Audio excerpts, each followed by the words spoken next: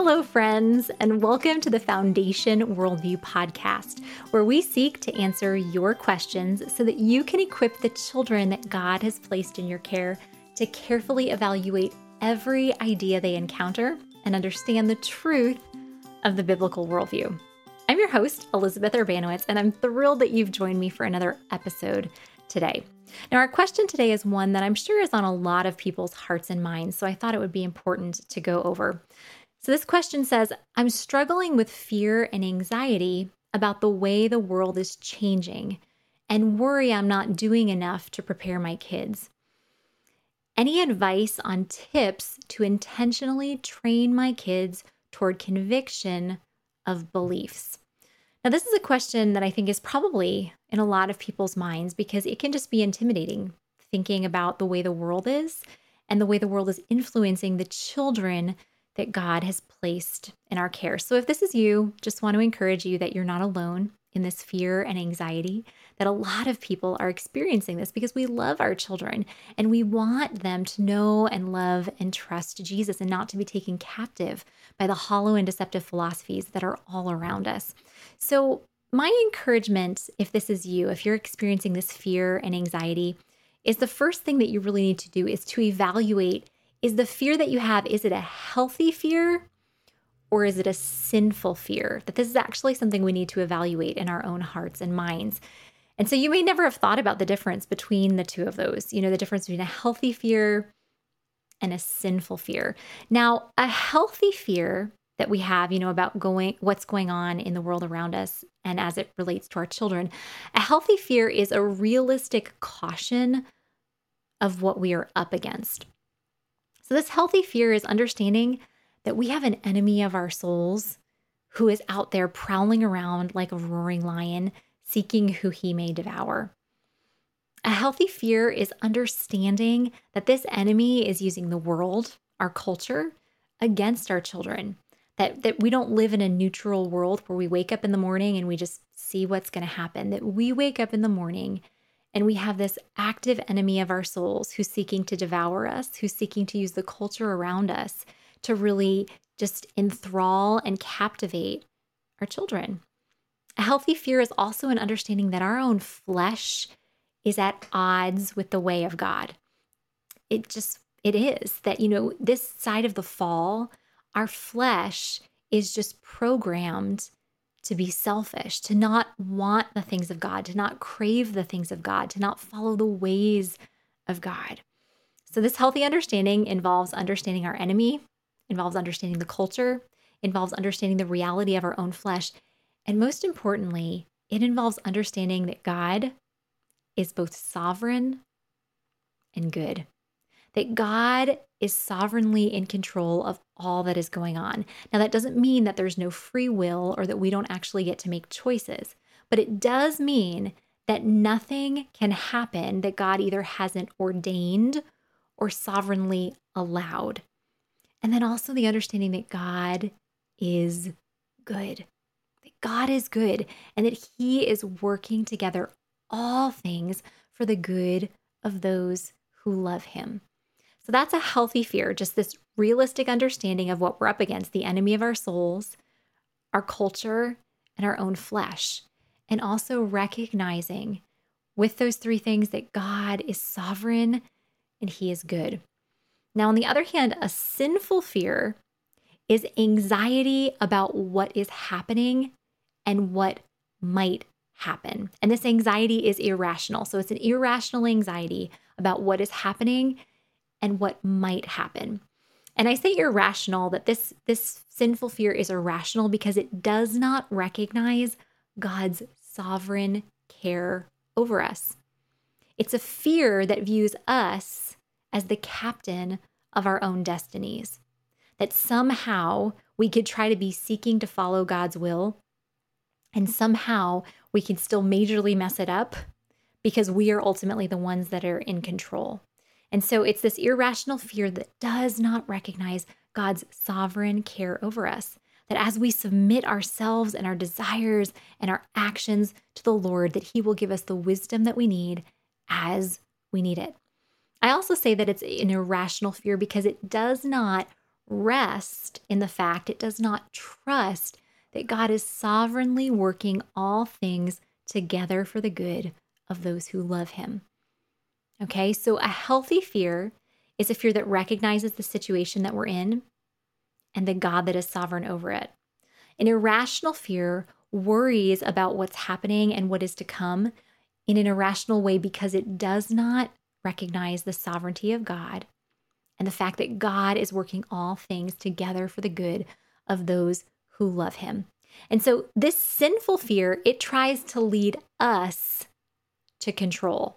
Okay, that we want to control everything that's happening in our children's lives, everything that they're exposed to, everything that they're doing, everything that they're saying, everyone that they're interacting with. Okay, so a sinful fear leads to anxiety and a desire to control everything. Where a healthy fear frees us up to invest our energies in discipling our children while leaving the results to God, while recognizing that God is sovereign over the results, that we cannot control our children. What we can do is we can be faithful with what God has given us. Okay, so the first step is we need to recognize which type of fear do we have. If we have this healthy biblical fear, we can move forward. If we have a sinful, irrational fear, we need to stop. We need to confess that to the Lord. God, I'm not trusting you.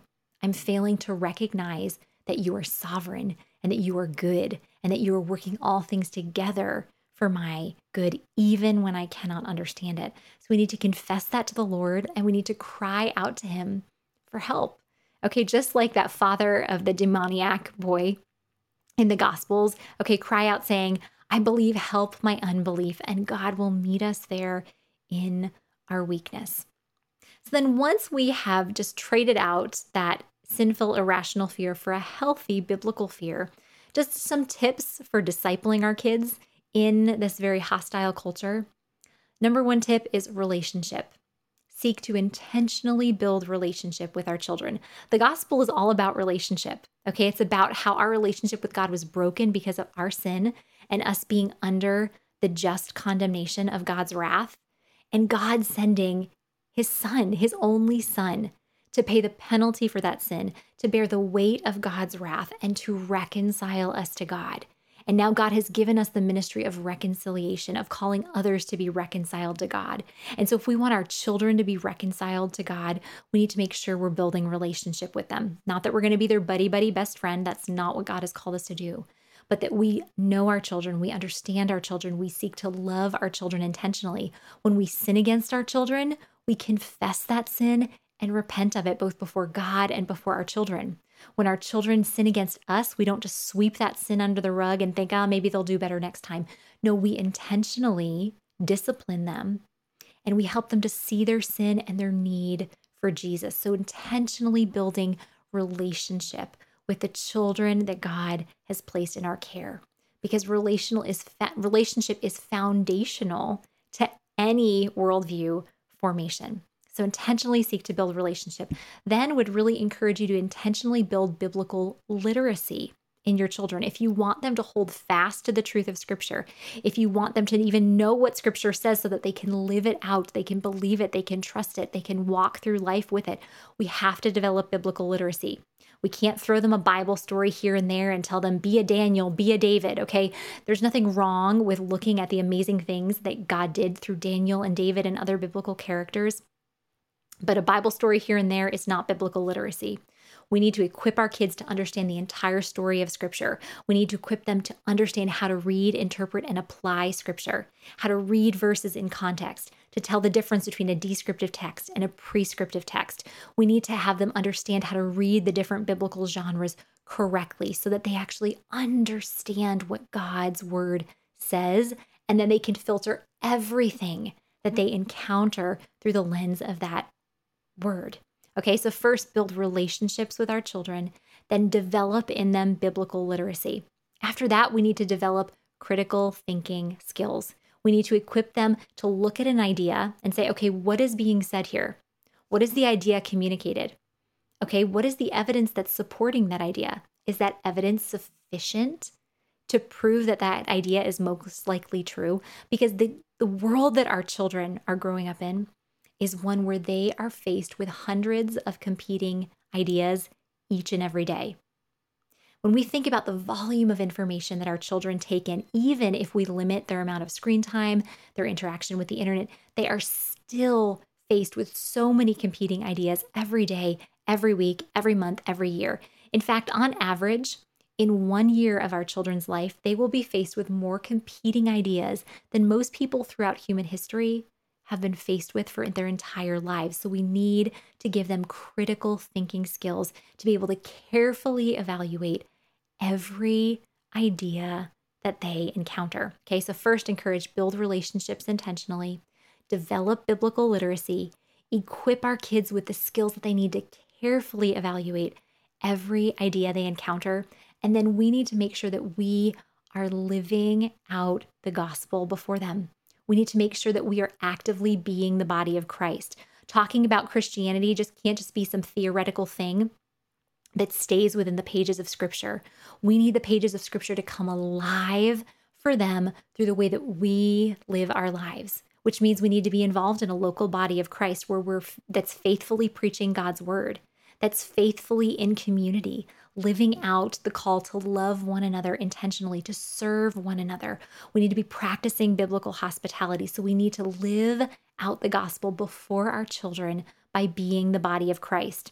Okay, we can't think that being a Christian is just about me and my personal relationship with Jesus. Yes, it is about personally, being reconciled to God, but we're not reconciled to God just to have this one-on-one relationship with Him. We're reconciled to God to then be part of the body of Christ, and our children need to understand this. Our families need to be grounded in the gospel, grounded in the body of Christ. So if this is you who's just feeling fear and anxiety about the state of our culture and where things are, first, just encourage you discern, do you have a healthy biblical fear about this, or do you have a sinful, irrational fear? If you do, repent of that, confess it to the Lord, turn from it, ask Him to give you a healthy biblical fear. Then focus on building relationship with the children God has placed in your care. Develop biblical literacy, develop critical thinking skills, and then live out the gospel by being the body of Christ. Well, that's a wrap for our time together today. And as always, as we leave our time together, my prayer for you is that God would bless you as you intentionally disciple the children He's placed in your care. I'll see you next time.